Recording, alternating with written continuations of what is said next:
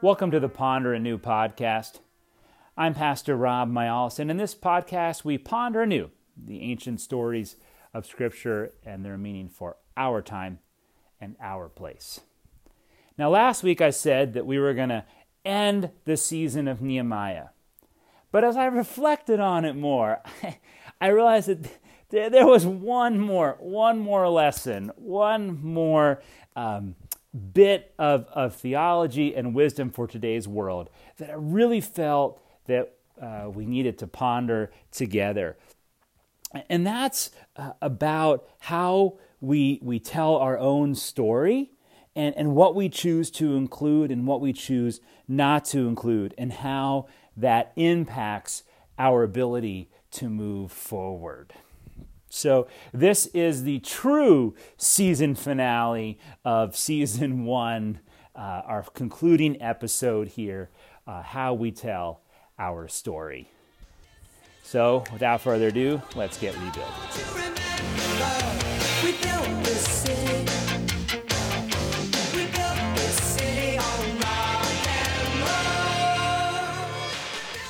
The stories we tell about ourselves play a significant role in how we move ahead in life. And I want to talk today using Ezra and Nehemiah as an example of, and then look at the New Testament and compare and contrast how they tell the same story, and to think through the implications of that difference in how they tell the story, and then what that means for us. But before I begin, I just want to sort of talk about what I mean by the power of story. So in life, we have all these experiences, but as humans, we string them together into stories. So for instance, and I don't just mean like long stories that take up time in car rides or something, but like we'll sort of, we'll get a story, something like, ever since X happened in my family, Y family member has been mean to me. Or no matter what I say, my mother-in-law will, interrupt me, or whatever it is. And what happens is that that story, and it can also be positive, right? This person is falling in love with me, or this, whatever it is. But we sort of, these stories, they let us sort of connect other stories, and they allow us to gather information in our lives. So, for instance, if we believe that a person is well-disposed or likely hostile to us, it's amazing how much of what they do is going to be interpreted through that story and that lens. Like, how many of you have ever had the experience where you have gone to a family holiday and left feeling totally that all of your preconceptions about how everybody was going to behave towards you or towards others were fulfilled, right? And this is just then a challenge for you too. How many of you have also you feel that other people have a story about you, and no matter what you do, you can't break free of those stories? Right? Stories become incredibly powerful in that they allow us to sort of bridge things together, and they allow us to filter information. And this can happen on a bigger political or social level too, where the sort of the way that you tell a story and what story you choose to tell, how much of an impact that can have. And so, for instance, if you believe that climate change is an imminent threat to humanity, or you believe that vaccines are a hoax, you will cling to data that supports or is in line with that story, and reject stories, data, evidence that doesn't fit to that story. You get a view, you get a sort of a summary of the evidence. This is what good lawyers are trying to do. The facts are there. They're just trying to give you they're trying to put them together in a version of the story that allows their client to be innocent or to be guilty. So again, how we construct stories allows us to hold together other stories, evidence, reject other things. So maybe, again, where have you seen the power of stories to sort of open people up or to close people off to other truths in their life or to other experiences? But this particularly, and I want to show an example of this then in the book of Nehemiah. And they discover, again, the Old Testament, really what we would call the bulk of the Old Testament. And they decide that they're going to read this.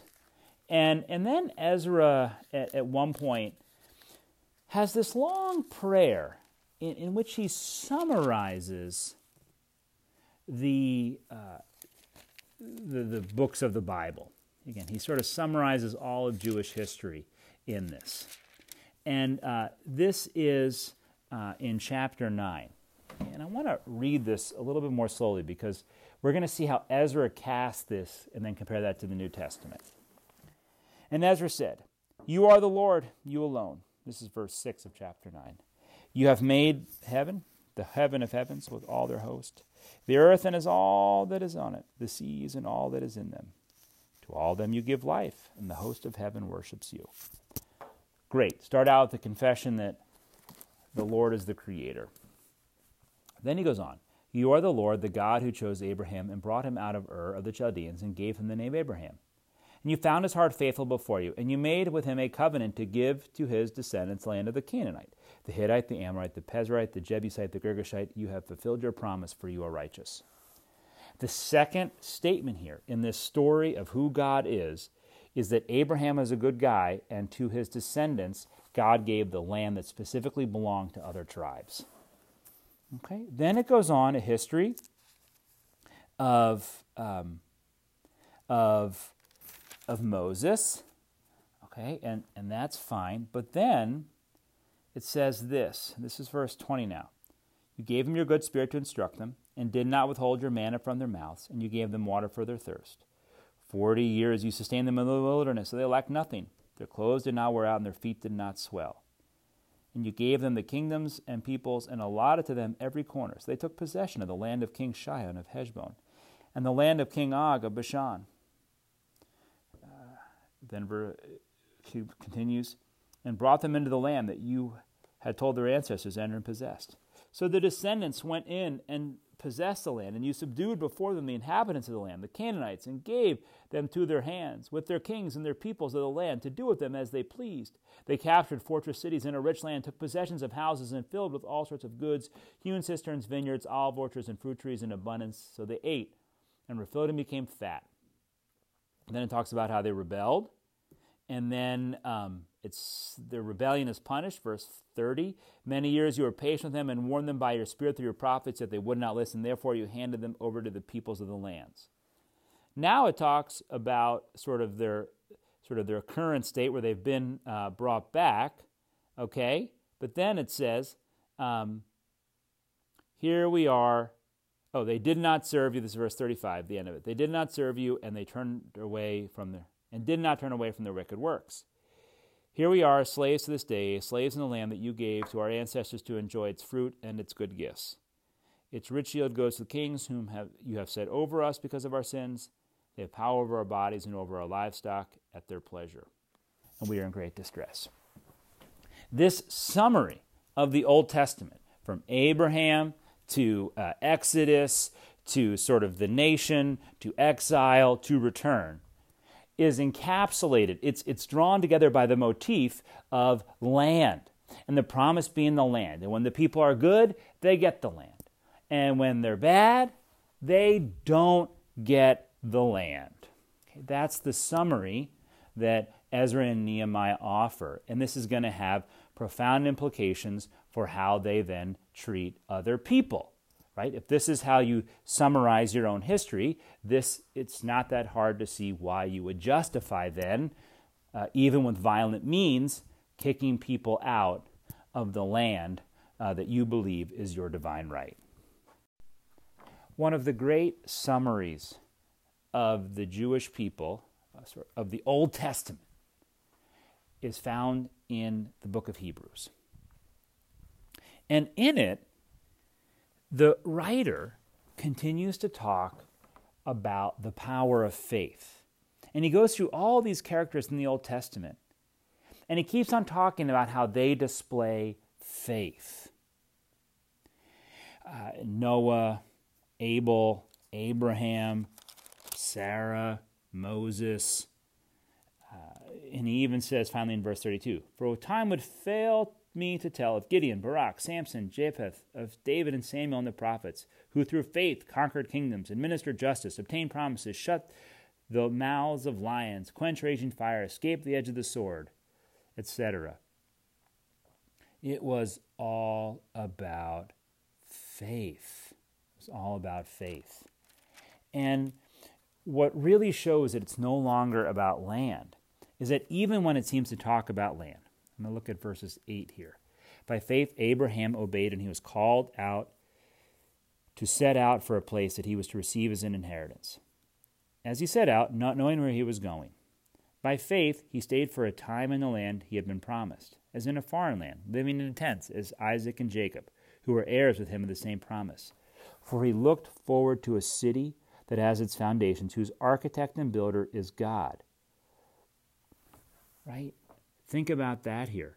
Even when it's supposed to talk about the land, it's not. It's about something else. Looked forward to the city that has its foundations, right? There was something bigger here. And for the writer here pointing out towards the heavenly home, because he goes ahead and he says here in verse 14, if they had been thinking of the land that they had left behind, they would have had opportunity to return. But as it is, they desire a better country, that is a heavenly one.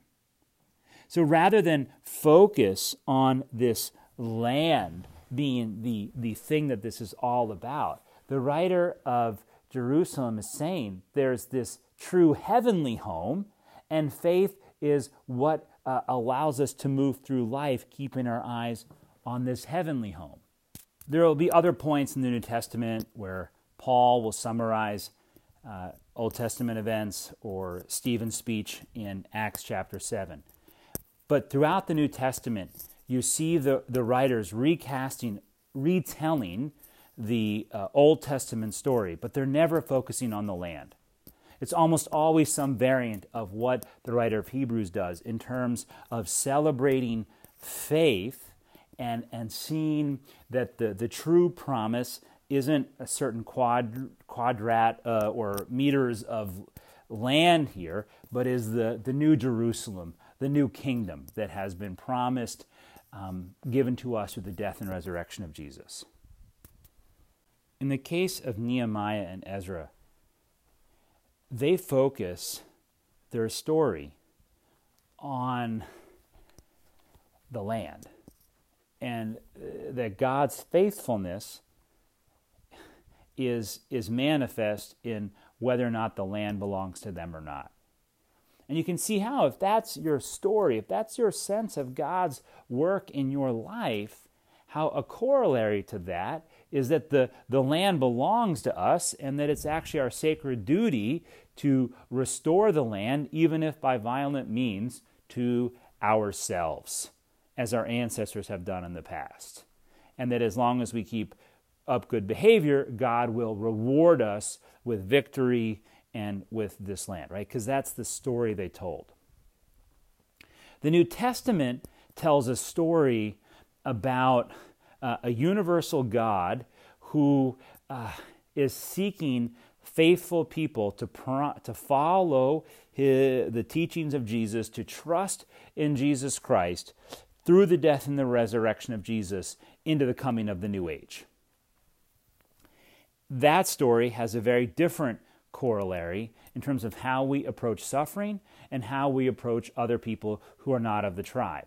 In fact, it's that retelling of the story that, and the other ways in which Paul especially is going to do that, that really open up Christianity to non-Jews and to move beyond the land that was ancient Judea or ancient Israel. Okay, so I'm hoping at this point that you sort of see biblically how within the Bible people are summarizing the same story in different ways, and that summary leads to profoundly different implications for how to move forward for them and their understanding of God. So, then let's get then back to our life.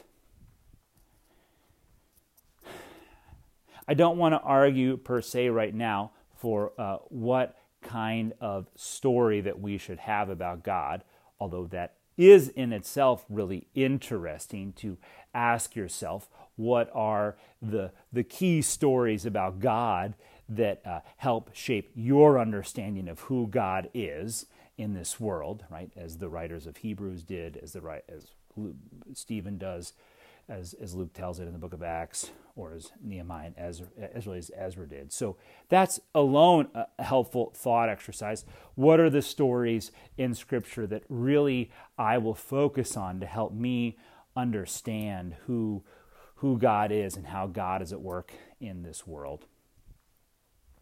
But I think the other question, though, is